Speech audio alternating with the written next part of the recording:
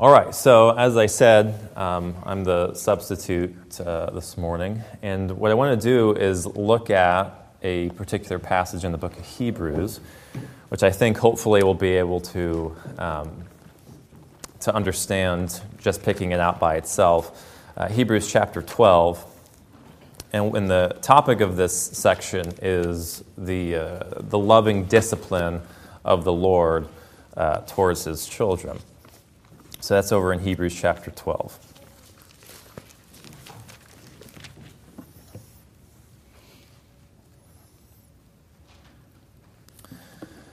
So Hebrews chapter 12, I want to read verses 1 through 13, but we'll probably mainly just cover 4 through 13. I'll give a quick overview of the context, and then we'll focus in on 4 to 13. But I'm going to read 1 through 13 in Hebrews chapter 12.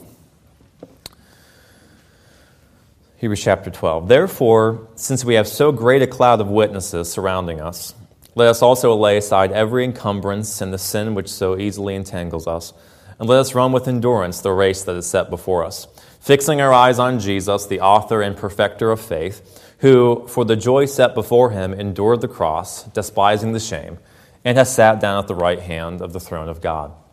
For consider him who has endured such hostility by sinners against himself, so that you will not grow weary and lose heart. You have not yet resisted to the point of shedding blood in your striving against sin, and have you forgotten the exhortation which addressed you as sons? My son, do not regard lightly the discipline of the Lord, nor faint when you are reproved by him. For those whom the Lord loves, he disciplines, and he scourges every son whom he receives. It is for discipline that you endure. God deals with you as with sons. For what son is there whom his father does not discipline? But if you are without discipline, of which all have become partakers, then you are illegitimate children and not sons. Furthermore, we had earthly fathers who disciplined us, and we respected them. Shall we not much rather be subject to the Father of spirits and live? For they disciplined us for a short time as seemed best to them, but he disciplines us for our good, so that we may share his holiness. All discipline for the moment seems not to be joyful but sorrowful, yet to those who have been trained by it, afterwards it yields the peaceful fruit of righteousness. Therefore, strengthen the hands that are weak and the knees that are feeble, and make straight paths for your feet, so that the limb which is lame may not be put out of joint, but rather healed. And we'll end the reading there. So this section, as I said, deals with the discipline of the Lord, and we'll get into that here in a minute, but I wanted to kind of bring us up to speed on the overarching argument or flow of Hebrews up to this point. Here we're pretty much at the end of Hebrews. Hebrews has 13 chapters. Here we are in the middle of chapter 12. So one thing that we know about Hebrews, if we know anything about Hebrews, is probably this, that one of the main thrusts of the book is that Jesus has supremacy, or he is the fulfillment of all these Old Testament shadows, right? He's the true high priest. He's the true sacrifice. We know those things probably. The Hebrews is really an apologetic for Christianity against the continuing Judaism that was going on, the Jews who rejected Jesus as the Messiah. Hebrews says, why would you do that when nothing in the ceremonial system could actually save you? The animal sacrifices couldn't save you. The priests couldn't intercede for you continuously because they died, and they themselves were sinners, etc. So he argues for the superiority of Christ over the Old Testament shadows. And that's one of the major themes. We might know that about Hebrews. But one thing that we need to also know, and that really even sets that in its setting, is the overarching theme in Hebrews of continuing to believe. He's preaching to them, saying, you need to hold fast your confession of faith. And he says that repeatedly throughout the book. Right? Hold fast your confession of faith. Don't go back to, if you're a Jewish Christian, don't go back to the old covenant system and reject Jesus as the Messiah. He's saying stick with Christ. He's the fulfillment of those things. So and that applies to everybody, that we don't apostatize, we don't go back on our profession of faith and abandon the church. Right? We stick with our confession of faith. That's one of the overarching themes of Hebrews. And the reason that's being brought up here is that We know Hebrews chapter 11, maybe, because it's that famous chapter of, people call it God's Hall of Fame or the Hall of Faith or whatever you want to call it. But what's going on in Hebrews chapter 11? Somebody tell us, what's Hebrews chapter 11 about? Mm-hmm. Faith, and there's a fulfillment that the Old Testament saints did not actually lay hold of, but they saw it from afar, they greeted it, and were satisfied. Yes. So that's one big element of Hebrews chapter 11. You have this list of, really chronological list, by and large, of people in the Old Testament scriptures. He starts with Abel and goes to Enoch, to Noah, to Abraham, Isaac, Jacob, Joseph, Moses, David and Samuel, and all these people that he brings up, showing that by faith, as Neil put it, they're greeting these things from afar. Abraham looked for a heavenly country, etc. And they're also talking about this. Every line, or every person that's brought up, it says, by faith, they did whatever they did, X, Y, and Z. That's kind of the way that that's formulated. By faith, they did this. By faith, they did that. And what we just saw when we read Hebrews chapter 12, that he's kind of bringing that together. We're surrounded by this great cloud of witnesses. Well, that's all those Old Testament saints. And they all looked forward to Jesus, and we all look to Jesus too, right?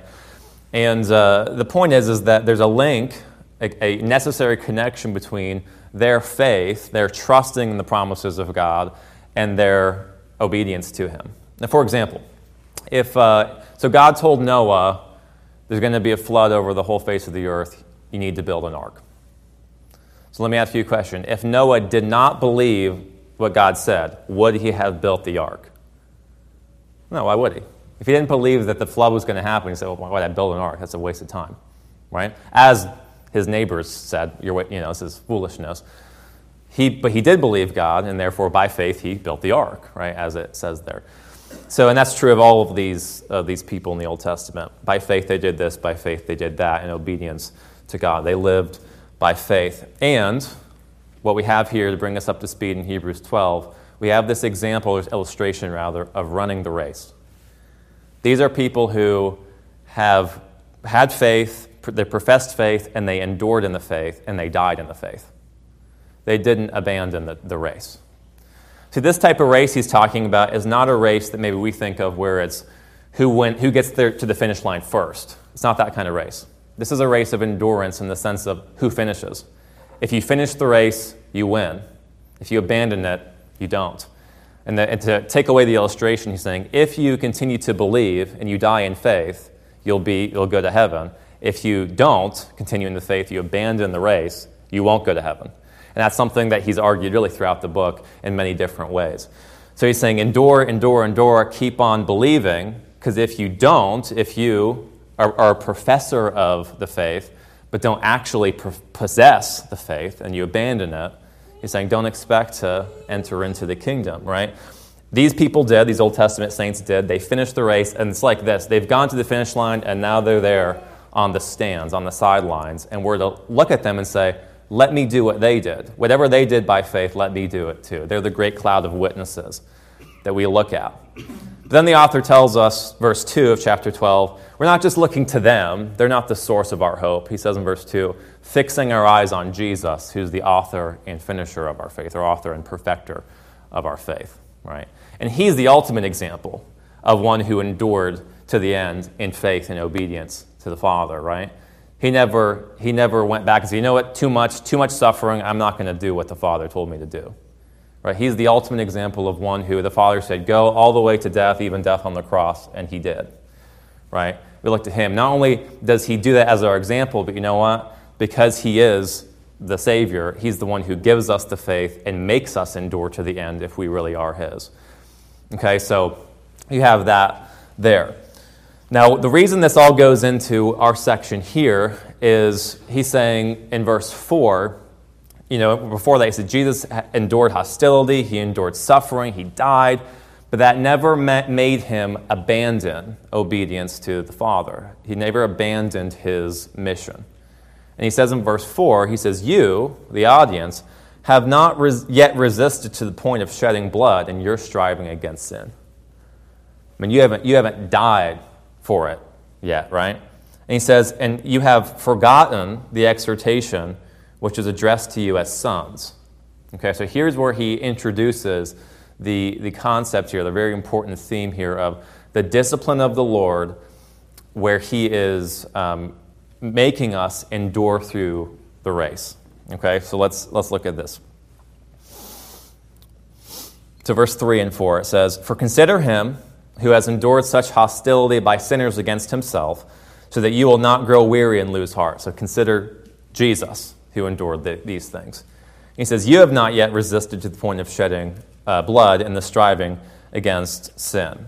So first of all, unlike Jesus, the recipients of this letter hadn't fought against sin to the point of dying for the sake of the faith yet, right? Obviously.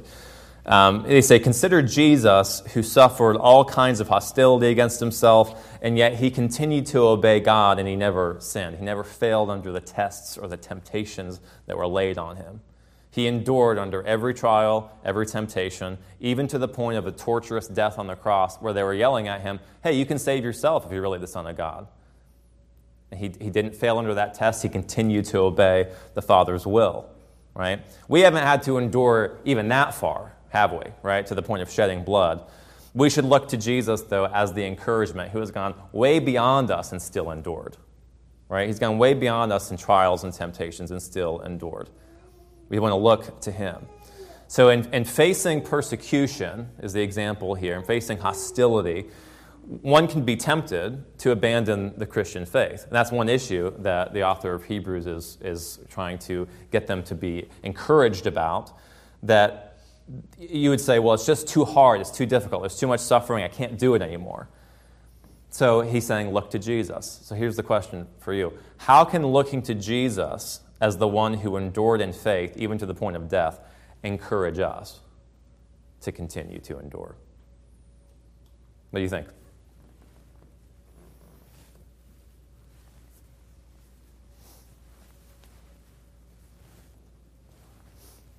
The exhortation is look to Jesus because he did these things.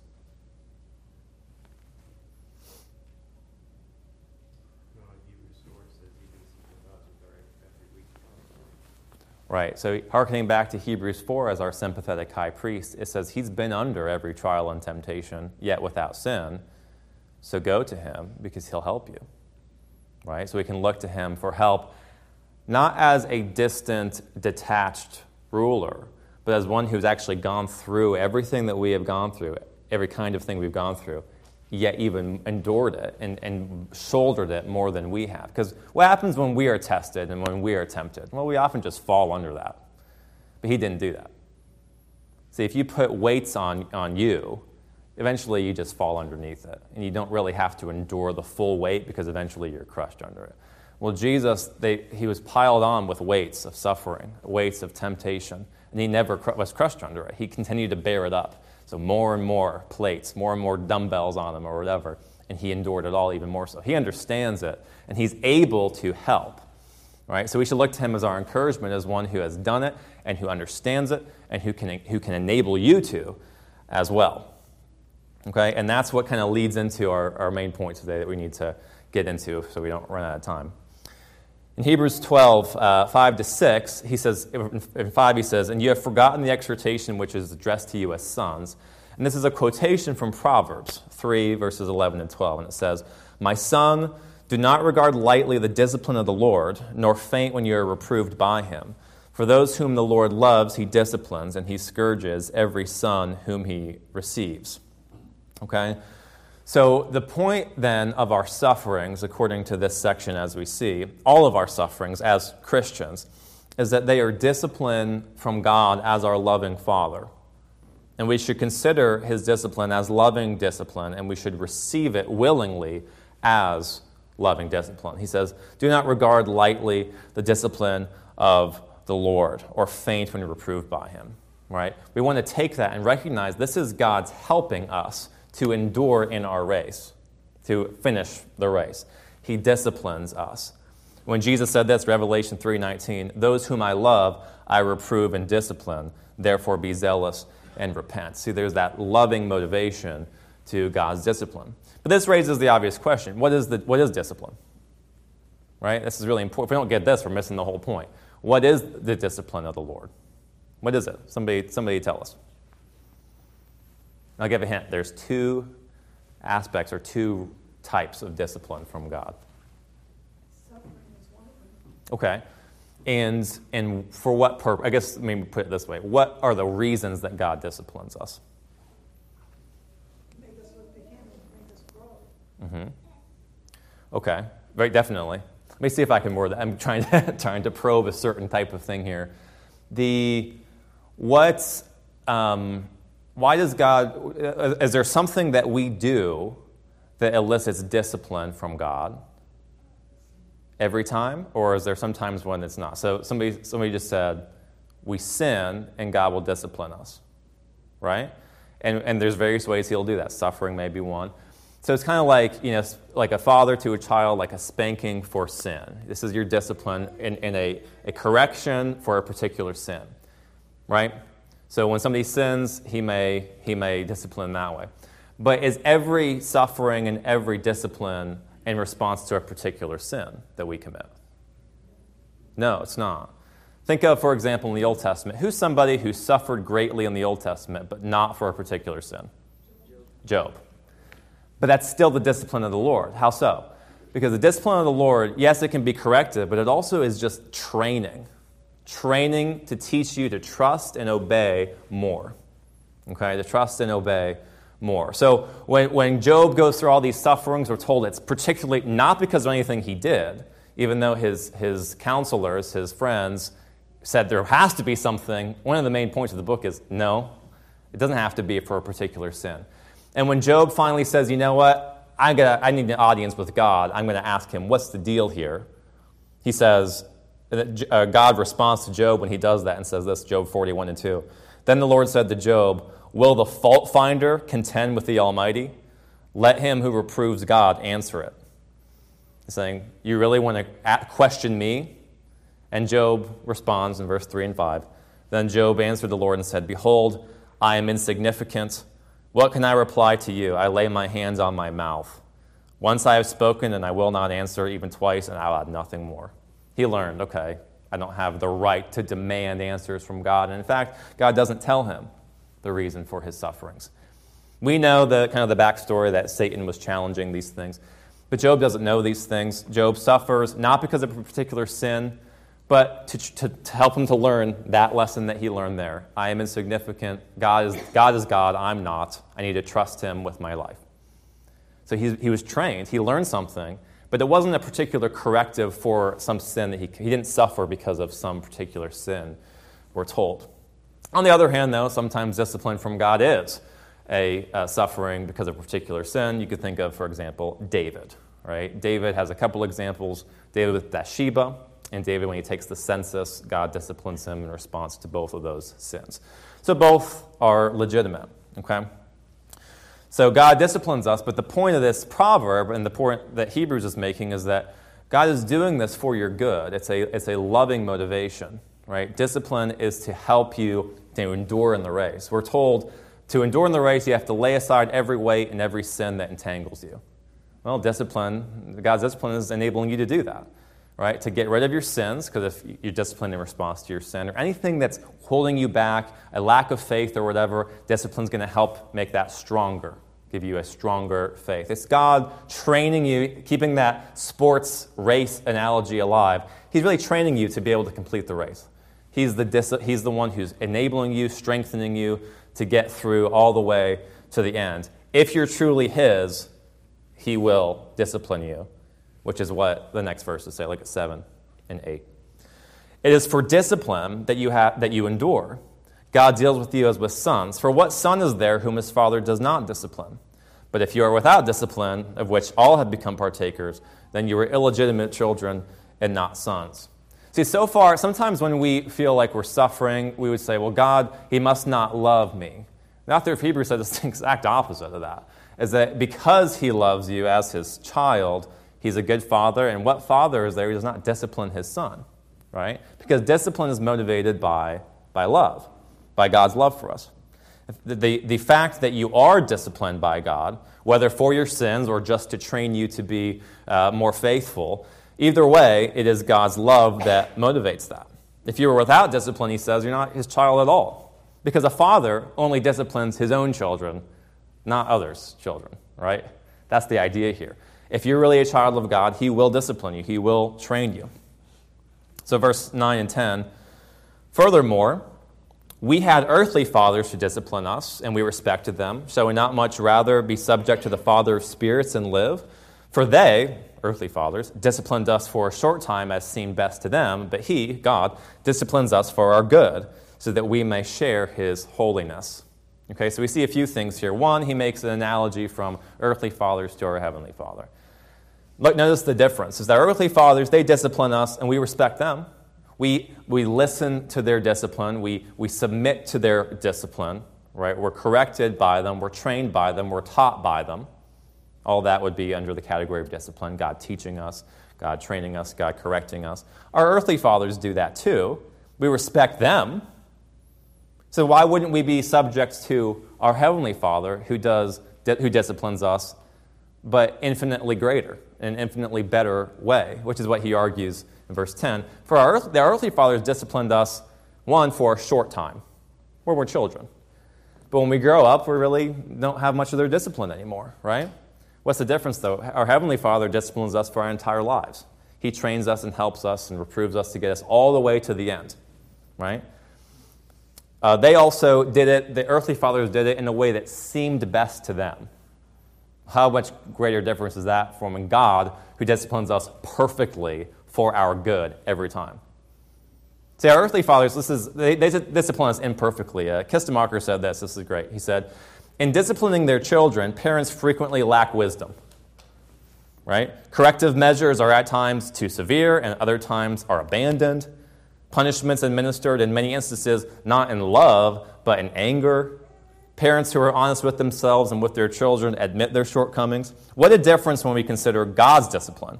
He never makes a mistake, always chastens in love, scourges us, and at the same time comforts us. His discipline does not end when we have reached adulthood. Throughout our earthly life, he trains us. Although we often disappoint him, he never forsakes us. His patience towards us seems unlimited in spite of our lack of progress. See, the difference is massive, but his point is, even with our earthly fathers who fail in their discipline, we still submit to that and respect that and learn from them. So why should we cry out against God in anger and say, well, God, you shouldn't be doing this to me? No, he's saying, view it as God's love towards you, that you are his child. And what father doesn't discipline his child? It's for our good. It's out of love that we go through sufferings. He disciplines us for our good, and perfectly so. He's never too severe, never too lenient. He's never kind of not doing his job, never lazy. He always does it perfectly as our Father. So every struggle we face with sin and with sufferings, every test, every temptation, they're all for our good. And it says this, that we may what? Share his holiness. And there you have the purpose of it all. The purpose of these disciplines, whether it's for corrective because of sin or whether it's just teaching us to be more godly, it's for that very purpose, that we would be more holy. Right? He's teaching us to be holier. Okay? So that's what his training is all about. And then we have this, verse 11, starting verse 11 here. It says, all discipline for the moment seems not to be joyful, but sorrowful. Yet to those who have been trained by it, afterwards it yields the peaceful fruit of righteousness. And don't we know it, right? When you're going through discipline from God, it's painful. It's suffering, it's trials, it's these difficult times that he uses for us to be holier. And he says when you're under discipline, it never feels good in the moment. Right? It's like a child getting a spanking. It's not good in the moment. It doesn't feel good in the moment. But ultimately, it's for their good. And it says that here, that afterwards, yet those who have been trained by it, afterwards it yields the peaceful fruit of righteousness.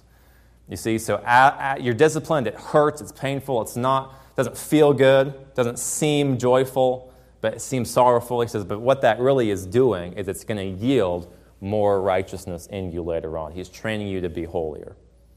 Right? So he's saying the same type of thing there. It's a training thing that God is working in us. Okay, so let me just stop there for a minute. Are there questions about this main point? What discipline is for is not only because of our sins, but also just to train us in the discipline of the Lord as He trains us as His children to be godlier. We should not regard it as hate from God or something that we despise, but something as, well, this shows that I'm His son and that He loves me because He's disciplining me, and it's going to yield in me righteousness. It's going to yield in me more fruit. So any questions about this point so far? It would be His sanctifying grace Yes. in our lives. Yes. To eliminate sin or to just increase our faith. Right. And that is through, in this passage, oftentimes through difficult things, through things that don't feel good but are hurtful at the time, but ultimately yield those fruits later on. I think it also helps us to look to what's eternal and to let go of the things that aren't going to last. Right. So that's all, and we could talk about a lot of the particulars, and that is definitely one about what it means to be holy or yielding fruits of righteousness. That is one of them, is not so attached to the transient things, but focused more on the heavenly things of God. So he's saying, the point here is in the argument is saying, don't despise the discipline of the Lord. It's a good thing. It's all for your good. And that's what, look at verse 12 and 13. What we're supposed to do with these facts. He says, therefore, right? So he's drawing a conclusion here from these points. Therefore, strengthen the hands that are weak and the knees that are feeble, and make straight paths for your feet, so that the limb which is lame may not be put out of joint, but rather be healed. So the application of all this instruction about discipline is that we should not just give up and say, oh, it's just too hard when we're under discipline. We're supposed to think of it, this is God loving me. That should be a huge encouragement, right? Strengthen the weak hands and feeble knees. Don't, what is lame, what is hurting, what is ailing, don't let it be put out of joint, but rather strengthened, right? Rather be healed. Right, we should, instead of viewing our suffering as God's punitive justice against us, because it isn't that, it's His loving discipline to train us. So he's saying, lift your drooping hands. Don't be so down about your sufferings. Remember, even Jesus suffered. The Son of God suffered, right? Strengthen your weak hands and feeble knees. Don't grow weary of the Lord's discipline. Basically, in other words, trust Him through the pain, and know that He'll strengthen you spiritually through it. Later, it yields the peaceful fruit of righteousness. It's so that you'll share His holiness. Remember what Jesus said, John 15, 1 and 2?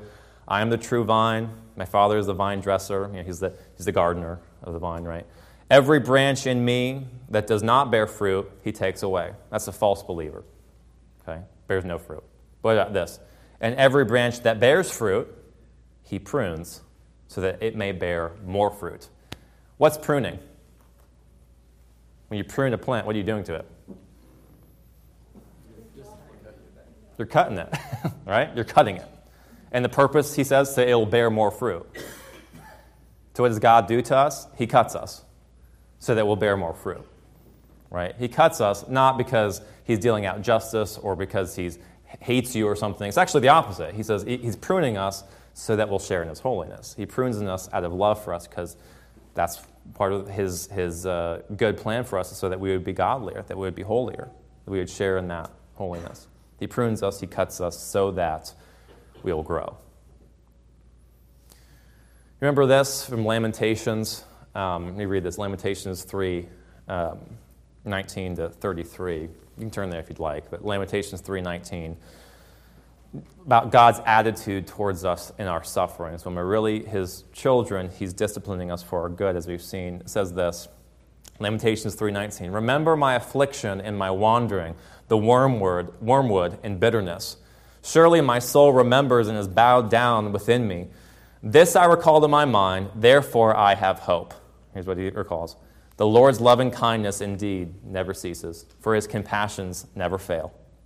They are new every morning. Great is your faithfulness. The Lord is my portion, says my soul. Therefore I have hope in Him. The Lord is good to those who wait for Him, to the person who seeks Him. It is good that he waits silently for the salvation of the Lord. It is good for a man that he should bear the yoke in his youth. Let him sit alone and be silent, since he has laid it on him. God has laid it on him. Let him put his mouth in the dust, perhaps there is hope. Let him give his cheek to the smiter. Let him be filled with reproach. For the Lord will not reject forever. This is the key part here. For if he causes grief, then he will have compassion according to his abundant loving kindness. For he does not afflict willingly or grieve the sons of men. Now that phrase there, he doesn't afflict willingly. You say, well, wait a second. Well, he's afflicting us, so what do you mean? He doesn't want to do it? Well, obviously he wants to do it in one sense because it's his loving discipline. That's what a good father does. But what it means is that he doesn't do it because he likes to hurt you. He doesn't do it, sometimes it'll be translated from the heart in the sense of, I just want to. It's like a father, I don't want to spank my son because I like to hit my son. That's not the motivation. It's because I know this is for his good. And that's the idea here. He causes grief, he afflicts us, but not because he enjoys just the joy of afflicting you. It's because he loves you and he wants you to grow and share in his holiness. That's what Hebrews is communicating to us, and that's what Lamentations is as well. His loving kindness, he will later on bear that peaceful fruit of righteousness. And with response to our sin, the psalmist in Psalm 119 says this. In 67, he says, "Before I was afflicted, I went astray, but now I keep your word." See that? He didn't sin, he was afflicted, and now he keeps God's word. Same thing in verse 71. "It is good for me that I was afflicted, that I may learn your statutes." So God will often put us through hard things so that we can learn to obey him, whether in response to our sin or like Job, not in response to our sin. One more thing here, and then we may have a few minutes for discussion questions. What's interesting here, if we go back to Hebrews chapter 5, there's a verse here that when I was studying through the book of Hebrews, that kind of was a little bit like, what does that mean? Kind of confusing. Hebrews chapter 5, verse 8. Look at verse 7 and 8, but verse 8 is the one in question. So Hebrews 5, talking about Jesus, it says, "In the days of his flesh, he offered up both prayers and supplications with loud crying and tears to the one able to save him from death, and he was heard because of his piety." And look at verse 8. "Although he was a son, he learned obedience from the things which he suffered." Okay, Jesus learned obedience through the things which he suffered. That may sound a little weird. How does Jesus learn obedience? Well, first of all, not in the same exact ways that we do. Because how do we learn obedience oftentimes? We sin, we fail, and God disciplines us, and then we learn. Well, since Jesus never failed, never sinned, that's not what it's speaking of there. So it's not in response to correcting him for sin. But one thing that is important to understand here, and this section in Hebrews 5 anticipates what we just saw in Hebrews 12, is that Jesus did suffer and he did learn obedience. That's what the text says. And what we saw and what we've seen is that Jesus was tempted, tried in every way, yet without sin. That's what Hebrews 4 says. So he suffered and he suffered and he suffered. Now, when we suffer, what do we often do? Sometimes we'll just lash out against God and say, "This is not fair. I'm going to abandon what I'm doing," or whatever. We can just say, "That's it. I'm done." But when Jesus suffered, what did he do? He never went that way. He continued more and more and more to obey God. The suffering was, hey, you're suffering. He says, "And I will trust God. And I will trust God. And I will trust God." All the way through, and never abandoned his mission, right? When it says in Hebrews 12 that what father is there who doesn't discipline his son? Well, Jesus, likewise, as the Son of God, was disciplined. Not as a corrective to his sin, making that clear, but as something where he grew in obedience. He learned obedience through suffering. He was trained in that way, not as a corrective to sin, but as something where he grows and grows and grows in obedience. No matter how much is laid on him, he all the more learns to trust God, right? Because he was tried and tempted in every way that we are, yet without sin. And because of that, we can look at him and say, okay, he understands, he gets it, he's been through it all, and he's able and willing to help us through our sufferings, our trials, our temptations. Okay? So, the point of the passage is that when we go through sufferings, whether it be for our sins or not, God is using our sufferings to train us, and we should view it that way, that it's for our good. Not in some abstract, vague sense of what's for my good, but particularly, he says, so you'll grow in holiness, that you'll bear more fruit, that you will bear the peaceful fruit of righteousness later on. That's his end, that's his purpose in making you go through these sorrowful and difficult things. And ultimately, it'll make you holier. And that's his purpose and his loving discipline. Okay. First, you have a couple minutes. Are there any questions about that? And then I have a few discussion questions we might be able to get to if we have a couple minutes. But are there any questions about the content?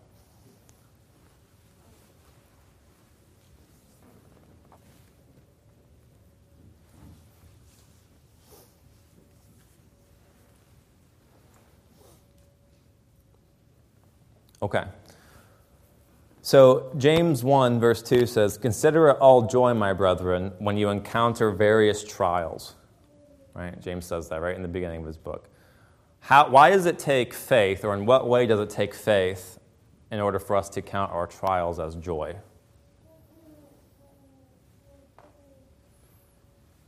Because you can't see any good coming from it instantaneously. So what promise of God do we trust in to count it as joy? That he is working all things out for our good. And what did we just see? It's so that later on you will yield the peaceful fruit of righteousness. So God's going to use this to make me holier. That's what he's doing. That's his purpose in it. So we can count it all joy when we meet all these different sufferings, because we know it's for our good. It's God's loving discipline. So what about this? Let's make a distinction here. Sometimes we use these words interchangeably, but we'll make a distinction in them. Does God punish us for our sins? What do you think? It's always corrected. It's always corrected. It's never getting even. God's not like us. Right. So he disciplines us for our sins, but doesn't punish us for our sins. What's the difference? Jesus took our punishment for our sins. Right. So when you're suffering for sin, is it because God is dealing out justice, because of your sin? He has a wrath against you that he has to level out on you? No. And that's not what Hebrews says, is it? It says it's for love that he does that. Lamentations, he afflicts you not from the heart, but in his loving kindness, he does so. Okay, whenever we meet trials of various kinds, is it always because of sins we've committed? No. Job is a great example. You know who's a better example? Jesus Christ, right? All of his sufferings, every last one of them was not because of his own sins. He had none, right? But yet he still suffered. How can we learn to obey through sufferings?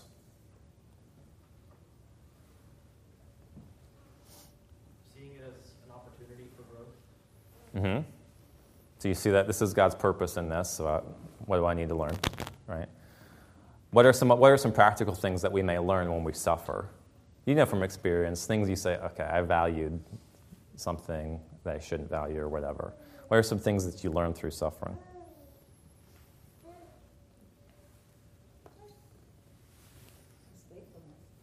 His faithfulness. You learn to trust him more. His promises. Okay, very good. What else?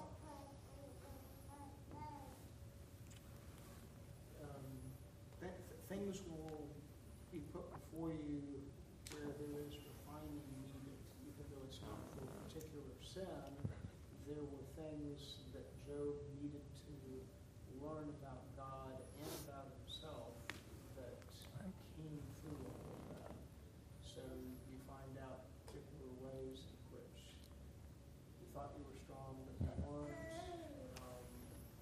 You thought you really understood something, you didn't.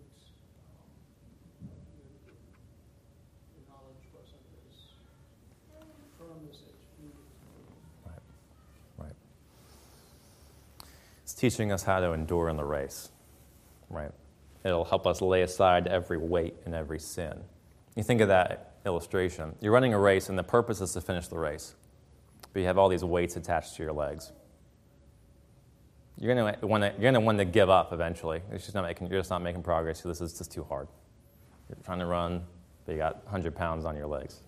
He says, cut those off. Cut those weights off and get going, right?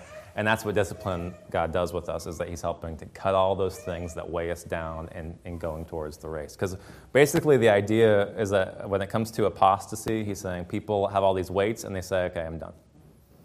I'm not going to continue. And he's saying, no, you don't do that. You look to Jesus.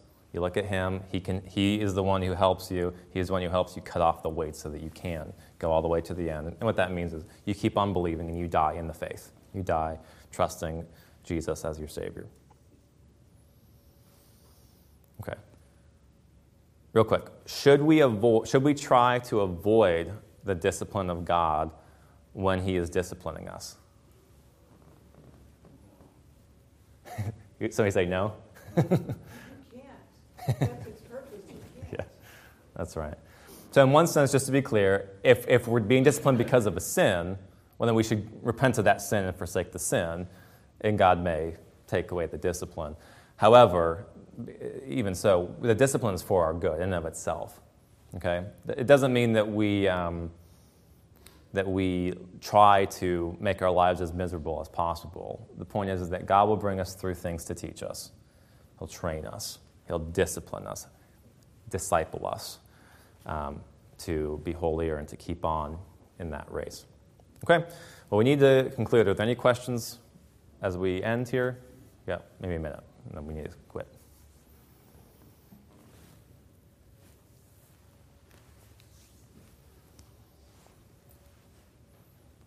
All right. Well, let's go ahead and close then. Heavenly Father, Lord, we do thank you that you love us and that you discipline us in your love. Pray that you'll help us to remember your promise there, that whenever we're suffering, it's not because you hate us or because you're getting even with us, but because you love us as your children, and that a good father disciplines their children.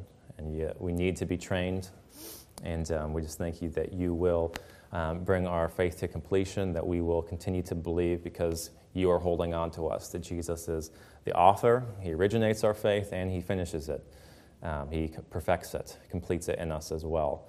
We thank you for your sovereign power to keep us forever, and that you keep all of your children, and that you love us enough to teach us these things. And we pray that you'll help us to grow in faith as we go through various trials, to count it as pure joy. And